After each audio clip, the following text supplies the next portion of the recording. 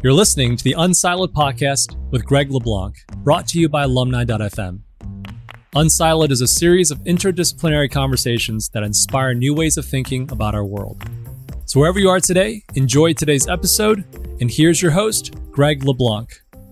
Welcome to Unsiloed. This is Greg LeBlanc, and I'm here today with Clare Chambers, who teaches political philosophy at Cambridge University. Is also the author of a number of books. The most recent book is called Intact, A Defense of the Unmodified Body. Also got a couple other books, one called Against Marriage, an egalitarian defense of the marriage-free state, and this one here is Sex, Culture, and Justice, The Limits of Choice. Welcome, Clare. Thank you so much for having me, and thank you for holding up my books so beautifully. Yeah, well, I think it was in this book, Sex, Culture, and Justice, that you articulated this tension between universal liberal values and the notion of social construction, right? I think most people who consider themselves, I guess, university-educated intellectuals would subscribe to both of these notions, but they don't fully appreciate the extent to which they are in tension, and so they will frequently propound ideas and policies which are somewhat muddled, or they find themselves articulating things that are difficult to defend. I think we can start there and dig into this.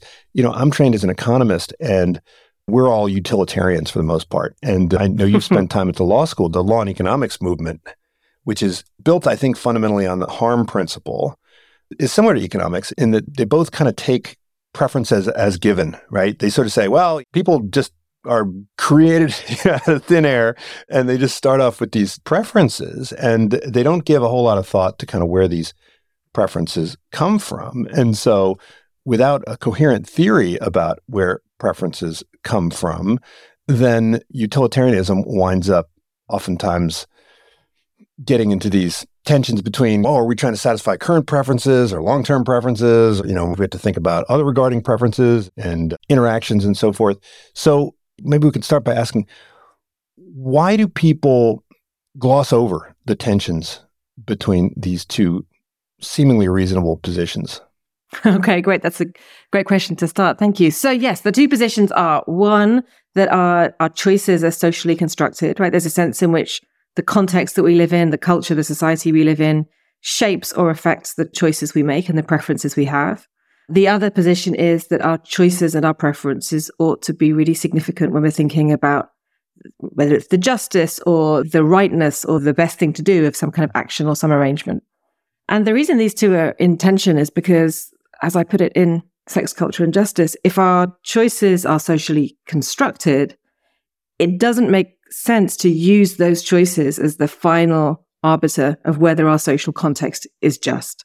Right? We choose from within that context. And so the things we choose within a context are naturally going to be responding to that context. You asked me not to describe the contrast, but to say why people don't get it. And I think the reason people don't get it, perhaps, is because we really want to feel that our choices are authentic and that they are ours and they are significant. And so when I'm making this argument about the kind of clash between social construction and choice understood as a very strong, what I call normative transformer, something that can make an outcome right or just or acceptable just by its presence. The reason that I make that argument is I make that argument in a way that contrasts with a kind of false consciousness argument. So perhaps we're familiar with a kind of false consciousness argument coming traditionally from Marxist thought that says, if we are constructed, or in Marxist terms, subject to the grip of an ideology, then the things we choose to do will be distorted by that ideology. They'll be false. We won't understand the true meaning of our actions. And that's very unappealing to those of us who want to feel that we have some assessment of our situation, that we have some critical perspective, we have some ability to understand and analyze and step back from our culture. So I don't make this argument in terms of false consciousness. The argument is not that people are irrational, people are unable to make good choices because they are distorted or under some sort of grip of ideology they can't escape from. That's not the argument. The argument is rather that we choose within our context. We choose from options that are made available to us, that are made appropriate for us, and the payoffs are structured for us by our social context.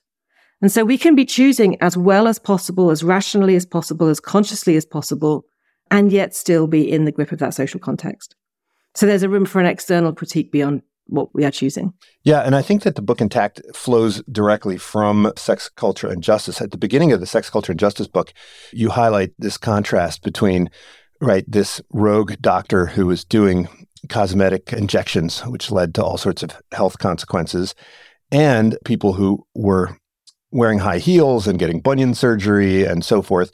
And we, I think, would think that in the former case, right, this is clearly criminal activity, and the people who are making the choice to get these crazy modifications should be protected. But on the other hand, we see people who are, going and walking in and getting voluntary foot surgery so that they can uphold a standard of beauty. We don't think that there should be any interference there. And I think at the beginning of the Intact book, or somewhere in the Intact book, you also had this wonderful pairing of Senegalese women who will sometimes undergo genital mutilation. We look at them and we think, this is horrible. These women need to be protected. But when the Senegalese women look at Americans who are getting breast augmentation, they look at that as being barbaric in the same way that we see female genital mutilation. So, I mean, when you throw those things up as contrasts, I think a lot of people don't know how to respond, right? And even feminists, who are the community of philosophers that you spend a lot of time engaging with, right? They don't know how to respond. I found this decentering or perspective taking profoundly insightful. Thank you. Yeah, I mean, what I try and do with those contrasts is, sometimes, as you say, with the example of the Senegalese women and the American women, that's a kind of cross-cultural contrast, right? Where we think about our judgments of cultures that are not our own and how they compare with what we judge within our own culture. Sometimes the contrasts are within practices that do occur within our culture. So in Intact, I have lots of examples of cases where we tend to have completely different views about different kinds of procedures, where actually, if you drill down into the logic behind them, they're quite similar. So one of the discussions that I have a whole chapter devoted to takes on this case of female genital mutilation, as it's called in law, female genital cutting, as it's called by some theorists, which is almost universally understood to be wrongful and is illegal in many countries, including some of the countries where it's most frequently practiced. And the case of male circumcision, routine male circumcision, where in, say, the USA, that's understood as not only an acceptable, but actually a normal practice. The majority of newborn baby boys undergo circumcision. And so I think in drawing these contrasts, whether they're across cultures, within cultures, different practices that we engage in for beauty and so on, what I'm always trying to do is ask the reader to think about whether the reaction of critique that we want to impose on a practice that we don't engage in should be turned in on a practice that we do engage in, or whether the direction should be the other way around and that we should actually think that all these practices are fine. And I think that's a kind of quite a useful way of understanding the impact of culture on our choices, because we can see that practices that seem familiar to us tend to seem unproblematic, and practices that are unfamiliar to us tend to seem much more difficult. So there are all kinds of examples in the case of bodily integrity and cosmetic procedures which are like this.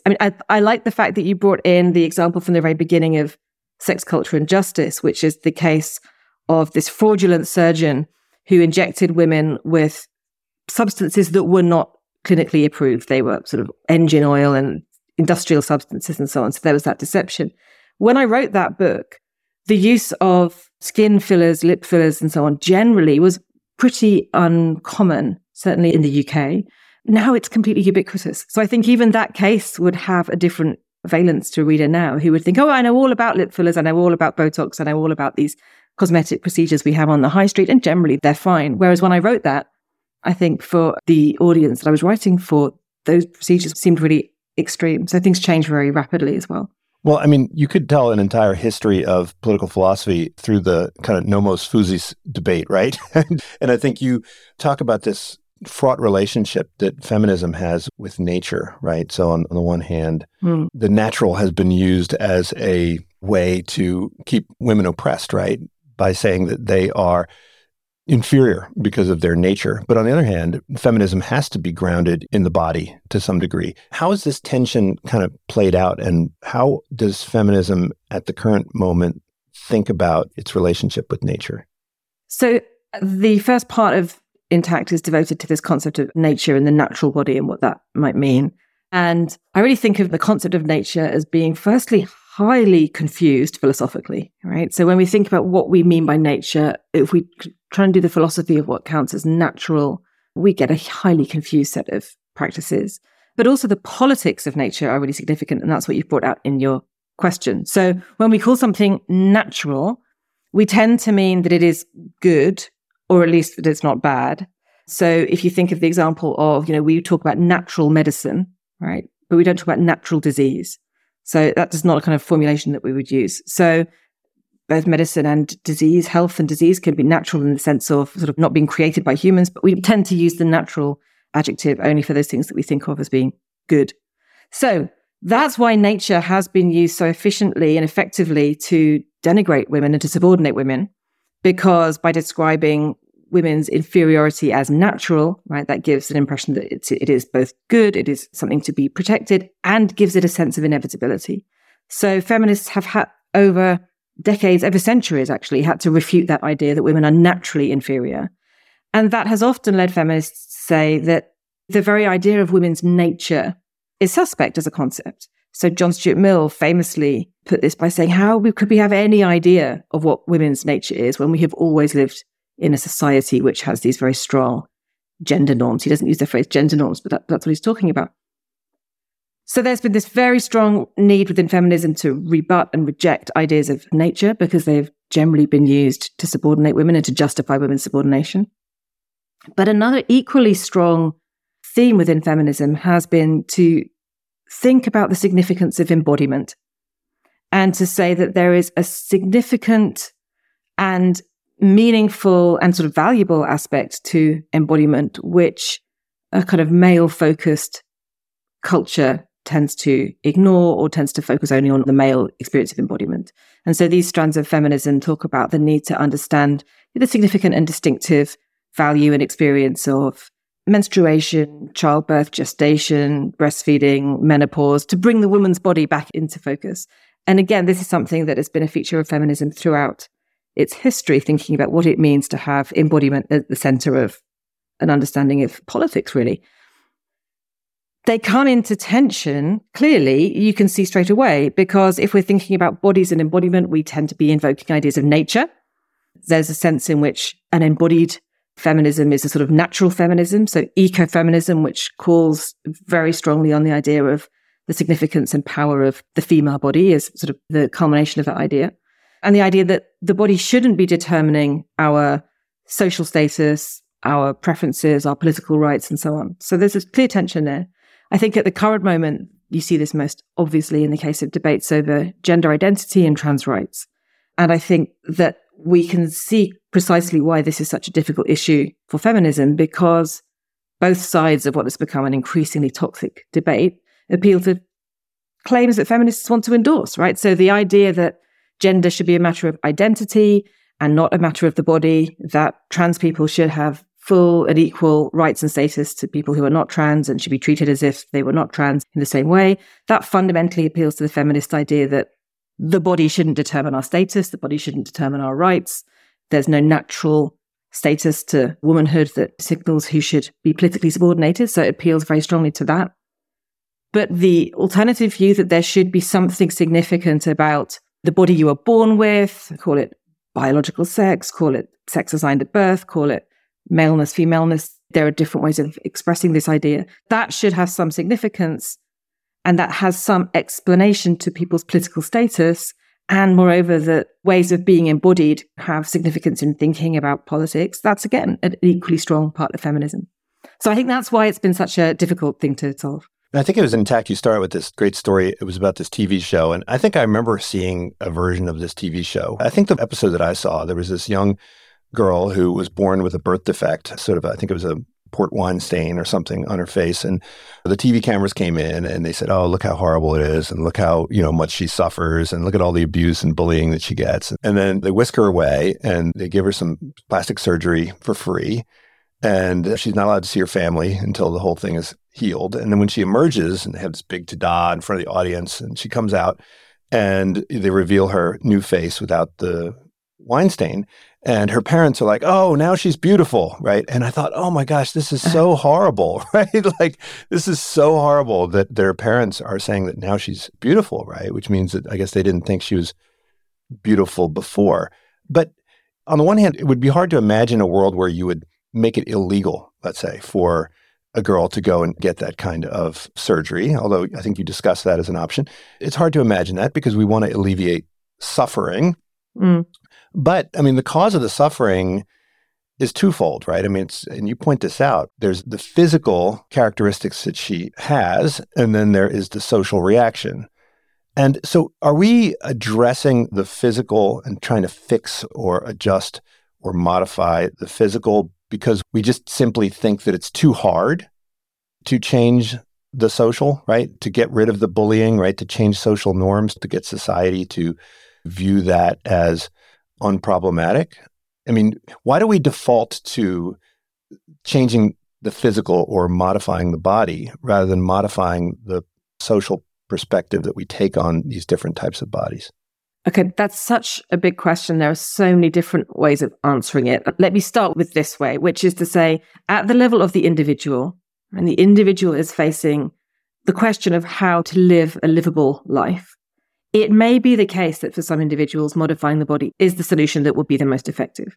And I take great care in Intact to say that, and to say that the conclusion of my book is not to say that any person does something wrong if they modify their body, and that it would be wrong from a philosophical or sort of ethical standpoint to say that individuals have a duty to refrain from modification. It may well be the case that for some individuals, that is just the best way of living a life that is flourishing. So that's the first thing to say.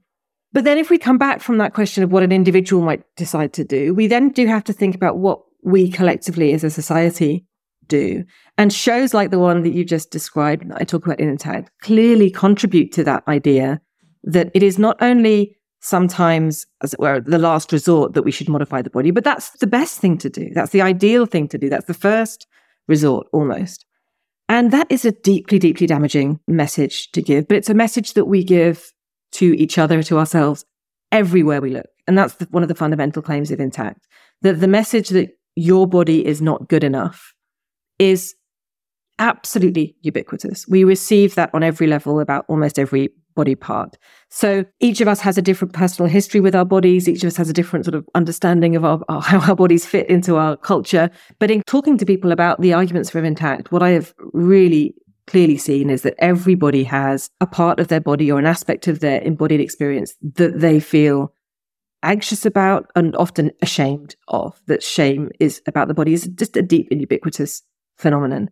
And it's actually so deep that I think if we feel we don't have that shame, we feel shame as well. There's a sense we expect people to have shame about their bodies. So the way I put this is if I were to say to you, which I won't, I don't want you to answer this question, but if I were to say to you, Greg, what part of your body are you most ashamed of, or would you most like to change? My guess is you would have an answer. But if you didn't have an answer and you said, nothing, everything about me is great, then I think many of us listening to you would think, well, that's pretty arrogant. That's pretty complacent. Surely there's something you would want to change, because we expect that of each other. We expect us to want to improve ourselves, and we expect each other to feel a sense of permanent inadequacy in some sense. And that's so corrosive and so damaging, and actually not just damaging from a sort of individual mental health, psychological well-being point of view. It's a real severe public health issue. Because anxiety and shame about our bodies is in itself the cause of significant mental health problems. And it just also contributes to a situation in which there is an economic incentive for companies to develop and market products which both create and then claim to solve appearance anxiety. There is an incentive for us individually to undertake modification activities or practices which are bad for us, that have bad side effects or risks. And there's a whole host of behaviors that many of us do to try to alleviate the shame that we feel about our bodies, which again cause significant distress. So it's a serious problem. It's something we do at a social level all the time. So there is that question about how we can collectively come to disrupt the idea that solving the body is the right way to deal with these problems. Well, I mean, I would have trouble answering that question, right? And I think my friends and family would say that's why I'm unmarried, because I don't spend enough time, right, quote, curing my baldness and so forth. But isn't a lot of this driven by finance and financial gain? I mean, you can't go down the street without seeing ads for different types of body modification, right? And I think even though the pressure to modify one's body is felt more strongly by women in contemporary America, it's not limited to women, right? I mean, you spent a whole chapter talking about bodybuilding, which I found fascinating, and I've read some other books on bodybuilding. And I think in today's Instagram world, everybody feels this pressure. But I love the fact that you dig also into the kind of medical aspects of things, because I think most people don't give it a whole lot of thought when they are exposed to medical terminology. But medical terminology is socially constructed, right? A whole notion of health is, to some degree, not completely, of course, we can't go that extreme, is socially constructed. So when I see the term cure your baldness, I think, well, wait, why are they even allowed to use the word cure, right, when they're talking about something like that? Since when is that a pathology? Do you think we just sort of casually accept this language? And is this language driven by financial gain? Well, the line between health and non-health is, as I have a chapter talking about, it's a very contingent line. There's some great examples of this. One example I think that illustrates this so well is orthodontics, right? Yeah. Cosmetic dentistry. So I think in the US and actually increasingly in the UK, it's just a completely normal and accepted thing that in the teenage years or at some point, people will have braces to, quotes, correct teeth, which, quotes, need braces, right? And that's a fundamentally accepted practice. It's understood as healthcare. I think in the US, it's covered by health insurance. Generally speaking, in the UK, where we have a different way of funding healthcare, there's a significant amount of orthodontics that the National Health Service will provide. And this goes well beyond what is needed to ensure adequate functioning. And it's basically about cosmetics and the idea that having teeth that are not of a particular perfect uniformity is a kind of a health problem. So that creep about what counts as health and what doesn't count as health is there. And there's also the extent to which we think that if we do something for health reasons, it's a different kind of motivation. So one thing that lots of people have said to me about the arguments in Intact, or when I kind of hear about them and they haven't read the book, is they say, well, presumably there's a really important difference between going to the gym for health reasons and going to the gym because I want to look a certain way. Like the bodybuilder is doing something very different than the person who's trying to keep fit. And I think it's very sort of familiar and easy to think that there's a really strong distinction there. And when I started writing the book and researching the book, I thought I was going to make a kind of clearer distinction than I did. And I soon really realized that distinction was simply not going to work, because the line between modifications for health, modifications for appearance is incredibly blurred. I give lots of examples in Intact. And the question of what motivates us is also often just simply not open to us. Do we really know why we are doing something? And I think you're absolutely right to say that economics and commercial gain is fundamentally part of this. And it's not merely in the case where clinicians and surgeons can charge for surgery or for orthodontics or whatever. It's also the way we can medicalize beauty procedures. So there's a kind of blurred line between whether a cosmetic procedure is something that has to be done by a beautician or a clinician. So we talked earlier about facial fillers and Botox and lip fillers and all this kind of thing. And very often there's a sort of assumption that practitioners of those kind of procedures will have some kind of clinical qualification. But that's simply not the case, right? So they're often done in a kind of apparently clinical setting with a white coat and so on, but they're not clinically regulated. They're not clinically qualified practitioners. So that blurring of the line between health and appearance is itself marketized. So, I mean, in this section on surgery, you talk about kind of clinical modification, cosmetic modification, and cultural modification. And yeah, if I go to the dentist and they say, hey, we can straighten your teeth. And I remember I'll always ask this question, like, is that a medical recommendation or is that a cosmetic recommendation, right? And they have trouble responding to that question. I think it's because they don't get that question very often. And in America, I think it boils down to if you get reimbursed by your insurance, then it's medical, right? Which is is a bit, it's a bit circular, right? At some point. But I walk in there thinking that there is this very clear distinction. But I think part of what you're arguing is that the distinction is the tough one to make. But the one thing you do say is that all cosmetic surgery is cultural surgery. Yes. Could you dig into that? So first of all, tell us the distinction between cultural motivations and cosmetic motivations, and why are all cosmetic motivations really cultural motivations? Sure, yeah. So this discussion comes in the context of the discussion about various forms of genital cutting that we touched on earlier. So let's think about secular, routine male circumcision. We can think about religiously motivated male circumcision, and we can think about female genital mutilation, and we can think about labiaplasty, right? But wait, it is just interesting in the language, like we call it circumcision rather than male genital mutilation, right? I mean, why don't we say, hey, yes, would you like, absolutely. Would you like your kid to get some male genetic mutilation, right? I mean, I think people, if they heard that, they would have a second thoughts, I think. Absolutely. And there are anti-circumcision activists who do use that terminology. And the terminology around female genital mutilation is also very controversial and contentious. And some people think it should be called female genital cutting as a more neutral term, which then we can interrogate. The reason I use the term female genital mutilation or FGM is simply because that is the term used in the law of the countries that I'm discussing. But I'm open to the thought that we should call it female genital cutting and male genital cutting as a kind of comparison. But I think most people will understand the terms FGM, circumcision as being kind of familiar terms.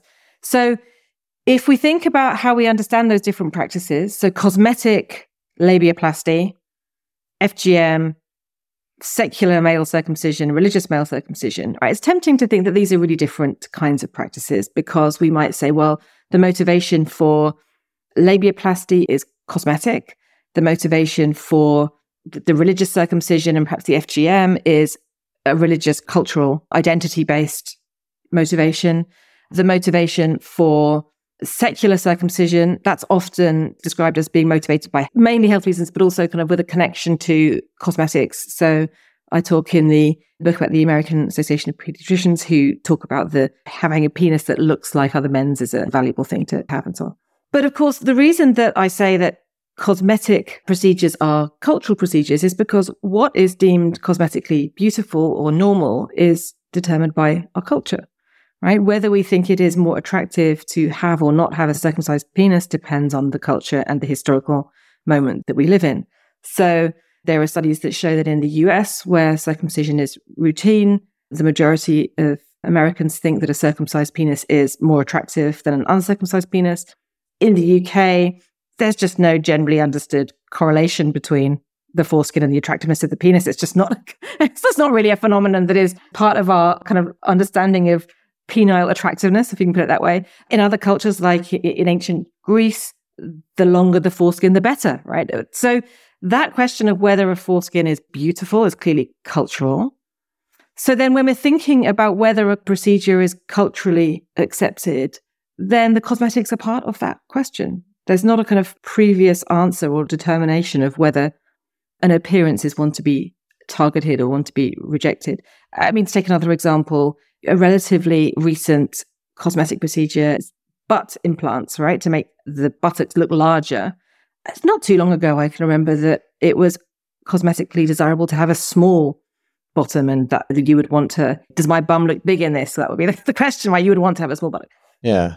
But it's kind of like narrow ties and thick ties, right? It used to be the big ties are in fashion and narrow ties are in fashion. Right. But I think that this seems fundamentally different, right? I mean, adornment, I guess there's a continuum, right, between adornment and body modification. Does it make sense to draw a line between the two? Because just as you feel pressure to be dressed in the latest styles, you now feel pressure to sculpt your body according to the latest styles. And now buying a new nose might cost about the same as buying a new handbag.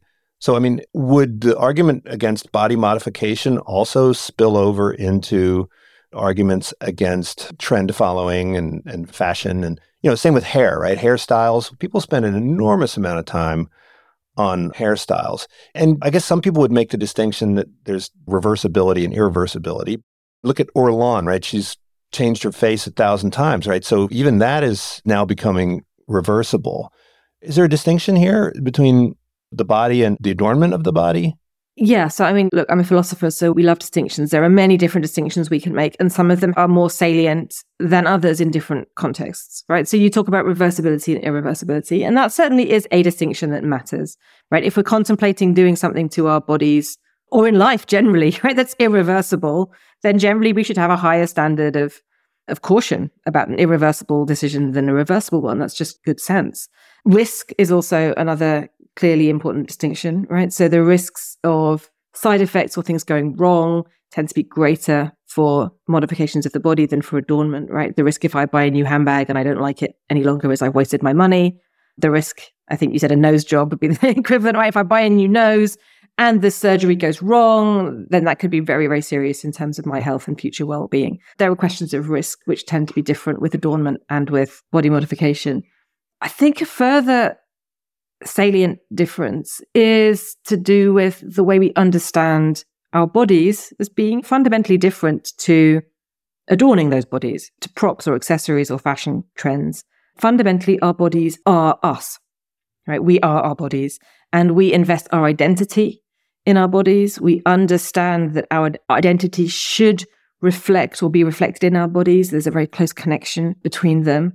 We tend to take on shame about our bodies in a way that, again, we don't about material things. So if I'm wearing some outfit and you criticize my outfit for not being in trend, well, that's going to be upsetting. I might feel humiliated. I might go home and never wear this outfit again. And it might be a very unkind thing to do that has an impact on me. That's going to be a very different kind of impact than if you tell me that my body is in some sense wrong and that I ought to change it. I'm going to internalize that much more deeply and feel that as much more closely an attack on me as a person rather than the choice I made to wear this particular outfit. So I think adornment can have many of the similar features to body modification. As you say, it's about trend, it's about social context, it's about feeling we have to look a certain way to give a certain image. And in Intact, I talk about examples like hair and makeup and the way they are part of this picture. But I do think they have these significant differences. And I think at some point you said that the demand to be normal is in fundamental conflict with the norm of equality. Well, I mean, it's interesting that we as a society, particularly here in America now, we increasingly emphasize equality. And I think we increasingly emphasize tolerance and tolerance of difference. But at the same time, we see these trends towards more and more pressure to be, quote, normal. As an historian, I'm always wary of any kind of claims that say, let's wait 300 years to figure out which way the trend is going. Yeah. But I mean, can both of these trends be operating at the same time? I mean, the pressure to be normal becoming more intense, and at the same time, we have a stronger norm of equality. I mean, I think those seem in conflict. Yeah. So I think the reason they are in conflict is because this idea of what counts as normal is taking what I call in Intact a kind of external perspective, right? That what is to be normal is generally understood to be like others, right? So when we think about whether I am normal, whether my body is normal, whether I am doing things that a normal person would do, I'm kind of comparing myself to others. And the reason that is in tension with equality is because that's not necessarily a comparative standard. It's implying we have to be the same to have an equal status. And it's failing to reflect the ways in which we are going to be fundamentally different from each other in ways that are not, in principle, changeable, nor is it desirable that we do that. The way I think we ought to think about normal that can be compatible with this conception of equality is thinking about normal from an internal perspective, right? Thinking about what is normal for me. And what is normal for me is very different than what is normal about me compared with others. So the way I discuss this in the book is through the example of disability. And somebody who has a disability from birth, from an external perspective, that person is not normal. I want to put scare quotes right around that normal. They are not normal because they are unlike other people. They are distinct. They are different. From an internal perspective, that person with that disability from birth is absolutely normal. This is how they have always been. There is no other way. That's a perfectly normal body to be in and a normal experience to have. Now, this doesn't mean that we are always normal from an internal perspective, right? We commonly experience significant disruptions in our bodies that make them seem abnormal to us. So perhaps the most common experience of this is puberty, right? When we enter into puberty, our bodies are no longer normal from the internal perspective. They no longer feel like us. They do things they didn't do before. They look ways they didn't look before. If your voice breaks, you don't sound the way you sounded before. So that disruption of puberty is a place where we do not any longer feel normal from an internal perspective. Of course, it's perfectly normal from an external perspective to go through puberty, right? These come apart. And there are many other times when a disruption in our experience disrupts that sense of normality. So maybe it's something like pregnancy or aging or an accident or illness that changes how our body is from our point of view. So trying to kind of allow our bodies to be normal, it's not an easy thing to do. Our bodies change and we have to come to terms with them and re-inhabit them anew each time we are faced with this disruption. But it's that allowing our bodies to be normal that I think is and can be compatible with equality, rather than thinking that they must be normal in the sense of being like other bodies. Right. And I love that you dig into this distinction between impairment and disability, right? Where impairment is describing something to do with the body, whereas disability is really describing the society, right? And the mismatch between the individual who is impaired and the way society makes it possible for people to live. And so you ask the question, well, why aren't men considered disabled because they can't get pregnant, right? Right. And so you could presumably shrink the comparison set to a size that would make everybody, quote, normal, right? So if your comparison set is just you, right? I mean, if you're deaf, then you say, well, you could be a normal deaf person, just like you could be a normal male. Mm-hmm. But if we shrink the size of the comparison set to 1, then everybody is normal. But then that would sort of throw away the whole concept of impairment, which I don't think you want to do, because if everybody's normal, regardless of how impaired you are, then it's hard to come up with any justification for why we ought to come up with, say, cures or come up with technologies for helping people to achieve greater possibility. So why can't we simultaneously get people to feel normal while at the same time offering them opportunities to modify or to, quote, improve? It seems like we as a society have a difficult time giving options without simultaneously offering encouragement to take advantage of those options. Great. Yeah. Right. So in other words, if we offer somebody, okay, look, body modifications, for instance, in the, say, gender reassignment surgery, right? Mm. I don't think we would want to foreclose the possibility of that for people who are clearly need it for whatever reason. But the minute we make it available, it's like now all of a sudden we need to advertise it and we need to reward it and reimburse it and encourage it. Why can't we simultaneously say you're perfect as you are, but there is still the possibility of making changes? There's a lot there. One thing I want to pick up on is that you use that concept of cure, which earlier in our discussion, you said that you didn't like the idea of curing baldness. Yeah. Right? Why is baldness something we should cure? And I think it's important to note that for many disabled people, that language of cure in the context of disability is similarly problematic, right? So the distinction between disability and impairment is a feature of the social model of disability, which has been a profoundly important part of both disability theory and activism since about the 1970s, which says, yeah, that's how the body is.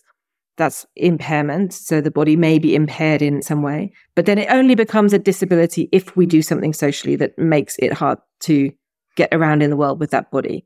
So the most obvious example would be if you're somebody who needs a wheelchair to assist mobility, that becomes a disability when you live in a country with stairs everywhere, right? If everybody used a wheelchair, there'd be no stairs and there'd be no problem. So just like we are not disabled by the fact that we can't fly, so similarly, the disability comes from what the society does, not from the body.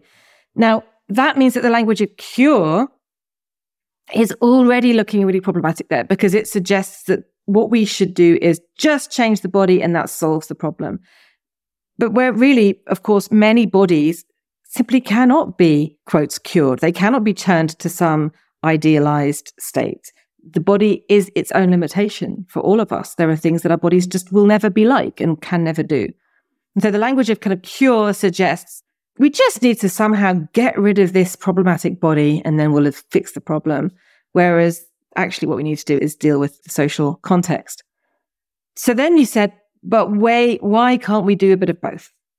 Why can't we both recognize that there are changes we can make to bodies sometimes that improve flourishing and well-being, without making that be a kind of normative claim that bodies should be changed? Well, why can't we do that? I don't know. Perhaps it's because we overreach, we overstate what we're trying to do.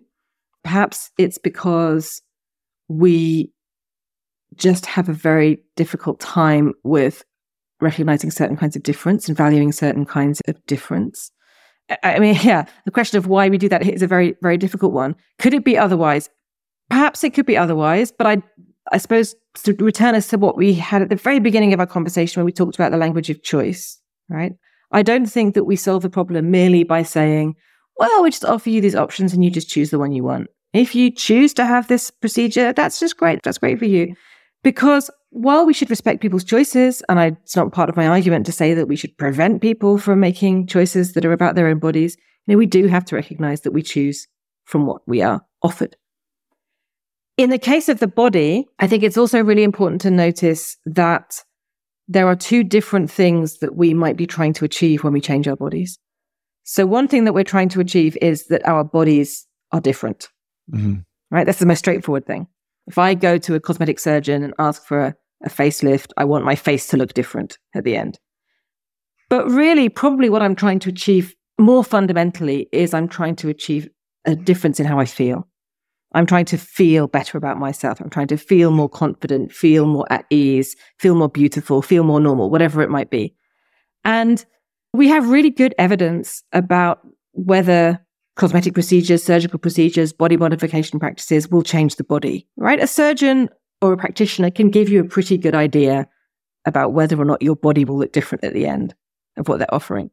We have very little evidence about the psychological benefit because there simply aren't the long-term follow-up studies. Really, in any of these areas, certainly in cosmetic surgery is the area I know the best, we just don't have long-term studies of people's psychological well-being and whether cosmetic surgery actually makes people feel better in the medium to long term. We just have no idea. We just don't know. So surgeons can offer procedures which satisfy the body looking different. Whether they satisfy the feelings, we just don't know. And there's no guarantee that it's not an evidence-based solution to that problem. So we're mixing a lot of things up, I think, when we offer choices for body modification. Now, I remember a couple of years ago, I used to wear suit and tie a lot. And I remember some of my colleagues would not wear the suit and tie. And they said, how can you wear that tie? I mean, isn't that uncomfortable? And I remember saying, well, actually, I feel less comfortable without it. Right. And so, right. I mean, we all want to think that there's a sort of a natural state of comfort, but it seems like you cannot escape the social construction when it comes to figuring out what makes you comfortable. And so at that stage, it then becomes, well, okay, do we want to support a norm where you have to wear a tie to be comfortable, or do we want to support a norm where you have to not wear a tie to be comfortable? And so what standard can we fall back on then? I mean, because we can't just simply say, well, dress any way you like, right, and whatever makes you comfortable, because that ignores the social pressure, right, that is inevitably there that helps shape those preferences. Well, a lot of what we're doing with dress is precisely trying to fit into a social context. Exactly. That is not always bad in any sense, right? So if I'm invited to somebody's formal event, let's say a wedding or something like that, right, and I turn up in my casual clothing, and it's not a casual wedding, and I just turn up in jeans and a t-shirt, and I should have been dressed up in a smart outfit, I have done something wrong, right? I have failed to conform to the social expectations of this event. I've failed to show due respect to the people who've made the invitation, and I've sort of failed to celebrate with them in the way that I ought to if I'm going to this event. So we use our clothes as one of the ways in which we show our participation in and endorsement of our community's values. And that's in itself perfectly fine. We dress differently for work or for a job interview than we do for the beach, unless our work is being a lifeguard or something, right? And that's perfectly fine. So you say you used to feel more comfortable in a tie. My guess is you didn't feel more comfortable in a tie everywhere, but there were certain circumstances where you felt you were portraying the appropriate professional or sartorial standards for that context. So again, I wouldn't want to say that we should all just wear whatever we want at every occasion and there should be no reason for different standards of dress. Similarly, the idea that it can be good to make an effort with our appearance sometimes, that's not a bad idea either. The idea that I've put in effort to look nice for this important occasion, right? That's something that is, again, a valuable social practice. The problem comes when that kind of looking nice, putting effort in is expected of us all the time, where failure to do it adequately is seen as a deep sort of personal failing, and where actually it's never possible to do it adequately because there's always something wrong with our bodies. And that, I think, is the situation that characterizes a lot of the contemporary experience. Right. So I guess the problem would arise where if I felt ugly or incomplete or inadequate when I wasn't wearing a particular style of dress, right? Because you talk about makeup, and one could argue, oh, well, there are going to be social settings where you're expected to wear makeup. But you describe how there are people that simply cannot envision themselves walking around without wearing makeup, or the motivation for wearing the makeup is not simply to adhere to a convention, and they know that it's a convention, right? So at what point does it become undesirable? And you also talk about how when it comes to, say, wearing a suit, maybe everybody is in an equal position where they can simply go and get a suit off the shelf. But when it comes to things like hair, I mean, if the convention is that you are supposed to have straight hair, well, this is easier for some people than others, right? Absolutely. Yeah. This is something that is expressed really well by philosopher Heather Widdows in her book, Perfect Me. So she describes a kind of global standard of beauty that has developed where there is an increasingly homogenized standard, particularly for women's bodies. And it has various features, which is about a certain kind of skin tone, not too light, not too dark, a certain kind of smoothness of skin without wrinkles, a certain kind of body shape where you're supposed to be slim but with curves. So there's a certain ideal of that. Hair, absolutely a fundamentally kind of racialized standard of hair and so on. And the way that Heather Widdows talks about this is she said, look, people from a variety of different ethnic backgrounds and body types can achieve some of these standards. They come more easily to some people than others, but nobody can achieve all of them. They're kind of in contrast with each other. Everybody is deficient in some way. And that's what makes this sort of globalized beauty standard so powerful commercially, because there's always something more you can do. And although we do have different conceptions of beauty, we have different images and different ideals of what people can be like and still be beautiful, typically they are within those fairly constrained contexts. So again, the way that Heather Widdows puts it is she says, look, it can be acceptable to deviate from this standard in perhaps one of the areas, but not in all of the areas at once. So there are examples of, let's say, models who have a larger body size than is the sort of the standard norm, but they will still be expected to have very smooth skin without wrinkles, to have a certain sort of skin color and hair and so on and so forth. So that is to say, yeah, there are things that we can do to our bodies which aren't particularly sort of difficult to do. They aren't particularly traumatic to do or expensive or costly to do. What's kind of problematic and costly is this sense that there would never be an adequate body to have achieved. Yeah. Now, you described there's a story in the book where there was a guy who received some burns on his face and so was disfigured. And you mentioned that when he would travel to countries like India, nobody would pay him any mind or notice him or pay attention to him. But when he would come back to America, everyone looked at him and stared at him. And so he felt the pressure to get plastic surgery to be, quote, more normal. So, I mean, it does seem like this pressure to modify, it's not simply a matter of difference. I mean, there is a matter of degree as well. And if we were to track this pressure, is that pressure becoming more intense with, say, social media? I mean, I've seen people who've had their faces surgically altered to get what's called like Instagram face, right? Because the lenses and the filters don't work as soon as you step outside, right? And so you have to get like a, surgical filter or lens. And I guess for me, I start staring at that, right? Whereas I think they're doing it because they want to fit in with that Instagram world. But as soon as they step out of the Instagram world, at least into my world, they look somewhat freakish. Right. But I think there may come a day where that would be the new norm, right? Yeah, there's an enormous impact of social media and visual culture. I mean, I'm old enough to remember the days when if you wanted to see a photograph of yourself, you had to make sure that someone took a camera with them and you posed for the picture, and then you had to finish the entire film, and then you had to send the film away to be developed and so on, right? So having a photograph of yourself was a big deal. Of course, now we can see and take hundreds of photographs of ourselves every single day and see them instantly. So there's that kind of constant visual feedback of our own appearance that we have now, which is completely unprecedented, I think, in human history. I mean, you and I now, we're recording this podcast using software that shows each of us what we ourselves are looking like while we're talking, right? And that's a very recent development. So I did not know what I looked like talking in a meeting. No filters here. I got no. Yeah. I didn't know what I looked like talking in a work meeting before COVID. Right? If I was in a work meeting, I was in a room with people looking at them. Now, if I'm on a Zoom meeting or a conference call of some kind, I can see my own face and I see what I look like when I'm talking about the work business. And again, that's a fundamental shift. It's something that is, again, unprecedented. So there's that simple fact that we are faced with our own appearance so much more frequently and instantly than in the past. But then you also bring in, of course, the fact that it's not just our own appearance as it really is. It's the filtered appearance. It's the ranked appearance, the appearance that we can put on a social media platform and have people like or dislike or comment on. So we have this idea that not only can our bodies be changed, but that our image can be changed and our image has to meet a certain standard. So it's very routine now for us to take not one photograph, but, multiple photographs and choose the best one. Right? Again, we couldn't do that in the days before digital photography, where, that's the photograph of you at the beach. It's just this one, the one that you took. Maybe it had a finger in front of the lens and maybe it was blurry. But no, now we keep retaking the photograph until we get the one that we want.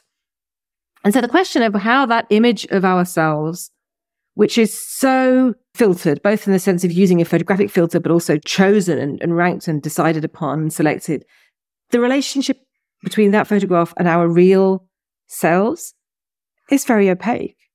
If I take a picture of myself and I put lots of filters on it and I put it on a social media site and all my friends like it, are they liking actually how I look? Do I actually feel better when I have 100 friends like my photograph? Or do I actually feel, well, they liked that photograph, but that photograph isn't how I look, and so I feel worse about myself now? And this, I think, is an area that is just going to become more and more and more significant, that question of the relationship between our embodied selves and our virtual selves, and how we feel that our identity relates to those two different beings. Now, I think the book is, at some point, you really describe it as a call for resistance, right? I mean, it's telling people to resist the pressure towards body modification, right, to some degree. Is this something that can be done through culture, right? Or does it require some institutional changes? I mean, you've spent a lot of time around lawyers, and I'm a lawyer, and I always think, are there legal changes? Are there institutional changes? Are there things that we need to do with, the NHS and reimbursements and so forth? Or is it something that could be done at the level of culture? And I guess the second question is, as an individual, it's pretty hard to do. Like if you think about a parent, you tell your kid, oh, you're normal, you're great, you're beautiful. Just ignore all the bullies and ignore all the pressure and don't pay attention to it. I mean, that's sort of what, that's the education I received from my parents, was just ignore all that static and so forth. But that's almost impossible to do unless all the other people in that community are subscribing to this same philosophy of resistance. It's going to be very difficult for you to do that, right? Absolutely. So the question of resistance is really important. So yes, my argument is a call for resistance. To some extent, it's a call for resistance to body modification practices, but it's more fundamentally a call for resistance to the idea that your body is never good enough. So the subtitle of Intact is A Defense of the Unmodified Body. And I say in the book, look, the unmodified body here is not meant to be a literal thing. It's not meant to be a body that you've never done anything to, right? You've never cut your hair, you've never moisturized your skin. No, that's not the idea. The unmodified body is the body that is allowed to be good enough, just as it is, however it is, whether that is, with tattoos or without tattoos, whether it's with an impairment or without, and so on and so forth. Now, letting the body be good enough just as it is in one way a very, very simple, sort of modest claim. But actually, it's really radical and very, very difficult to do. It's very, very difficult to sort of quiet the voice in the head that says, yeah, this body isn't good enough and this body needs to be changed. And in fact, the body positivity movement, which tries to do some of this, which tries to say, love your body, whatever your body is like, can actually be a cause of additional shame. The sense that, I don't love my body enough. So my body is not good enough and I feel bad that I don't love it enough. And so again, this is some layers and layers of shame around the body. So what I really am trying to do is encourage people to take a step back from that while recognizing that doing that is incredibly difficult and is a political move that is absolutely countercultural. Right. And I certainly wouldn't say that I have succeeded in always allowing my body to be good enough just as it is. It's a constant cultural message that is not the right way of thinking about the body. So there's a kind of sense of collective action against that sense that the body is permanently inadequate is what I'm calling for. Now, you said, what about law? Can the law do anything? Yeah, there are some legal measures that can be helpful here, and I talk about some of them in the book. There are areas of, let's say, clinical practice or cosmetic practice where greater regulation is needed.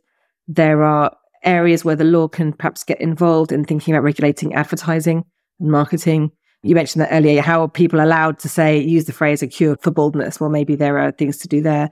In the UK context, there have been moves to thinking about regulating advertising, thinking about the impact of body image and appearance anxiety in regulating advertising as being one of the things that advertisers have to take on board. So there are things that can be done in the legal context.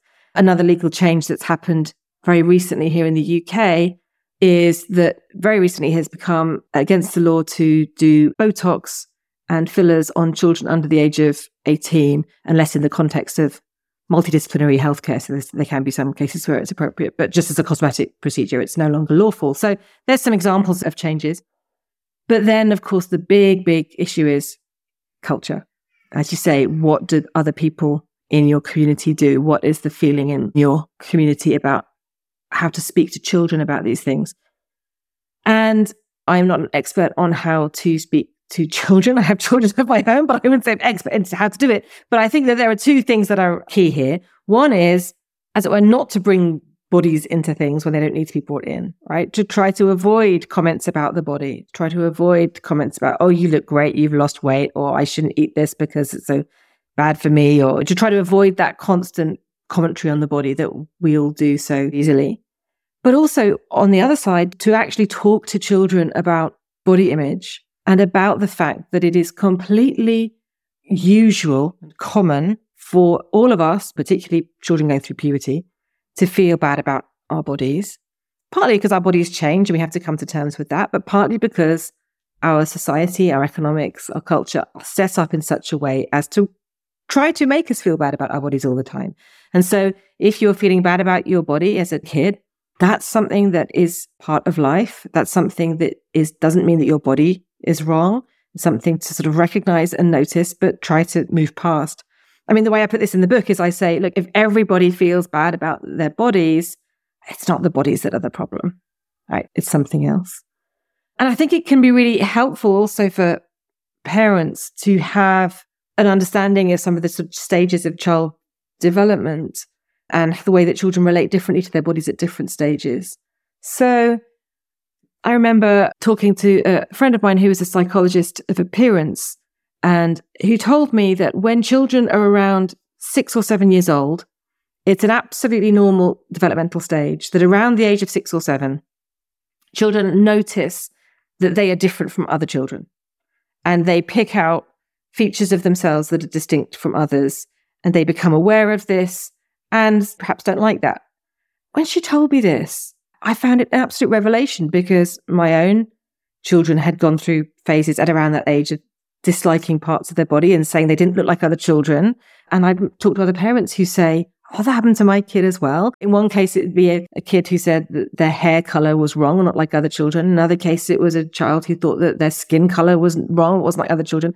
And just learning that's a normal stage of child development, to compare oneself to others at around 6 or 7, helps as a parent you to understand, yeah, we don't need to change the kid's hair color or skin color or whatever. We just need to say, yeah, that's right, you're different from others. That's how it is at this age. So that was a really long answer. I apologize, but your question was so rich. There are many, many things to do. And it's much more than simply telling an individual person that you shouldn't change your body. It's a much broader question than that. So it's not just about telling people that they need to develop a broader acceptance of their own body, but also, I mean, they need to stop participating, presumably, in the kind of behavior that leads other people to question their bodies, right? So, for instance, your children need to not only accept their differences, but also interact with their peers in ways that are less normative in that sense, right? This is right. And I think this is probably one of the most difficult questions of many aspects of thinking about what our duties are in the context of widespread social injustice, right? Which is the idea of social construction that we began our conversation with tells us that the way we act influences other people, right? What we do influences others because it reinforces or sets expectations about how we'll behave in a very simple way. So you and I in this conversation, we are both adhering to all kinds of social norms just in our conversation. We're both wearing clothes, for example. We're both sat, in a certain way. We're not standing up and moving around. We're not dancing while we're talking. We're adhering to various social conventions. You could. I would not judge you. Okay, well, it's simply adhering to these social conventions, right? We're reinforcing the idea that's how to behave. So it's sort of tempting to say that we have a duty to others to resist, let's say, harmful body modifications, so as to make it easier for those other people to resist too, right? Maybe you do something wrong if you put your tie on or wear makeup or go to the gym because you're showing other people that's how you should act. So it's really tempting to say that. And I think there certainly are contexts in which we should be incredibly mindful of the impact we have on others. So influencer on social media, somebody who puts themselves out as an influencer clearly has, I think, an obligation to be mindful of what they are influencing people to do. People in positions of power or authority, parents, teachers, have a particular kind of responsibility to think about the impact they're having on those they're responsible for. But it would be an overreach to think that all of us have a duty to constrain our actions so that other people don't copy us, right? That would be a serious constraint on our liberty. We can't have that as a general requirement. So that's why there has to be room for each of us to deal with our bodies in our own way, which may mean modifying them, which may mean adorning them, which may mean treating them as canvases for our creativity, may mean choosing to change them in various ways. We each must have that freedom to do that to our own bodies without thinking that we have a duty to, as well, set a good example to others. But we have to also recognize that there is that collective atmosphere that we're creating and contributing to, and think about how collectively we can make that one that is more conducive to flourishing. Claire, thank you so much for joining me. This book, Intact, I mean, there's a lot of philosophy books out there that are tough to read. And this one is just, I think, an example of fantastic philosophical writing, right? Because it's profound, but it's a page turner. I really enjoyed it. It was a lot of fun. So thanks so much for joining me. Thank you so much. It's been a pleasure. Thank you for tuning in to the Unsiloed podcast. If you enjoyed today's episode, please give us a 5-star rating and review. To listen to other episodes, please visit our website at www.unsiloedpodcast.com.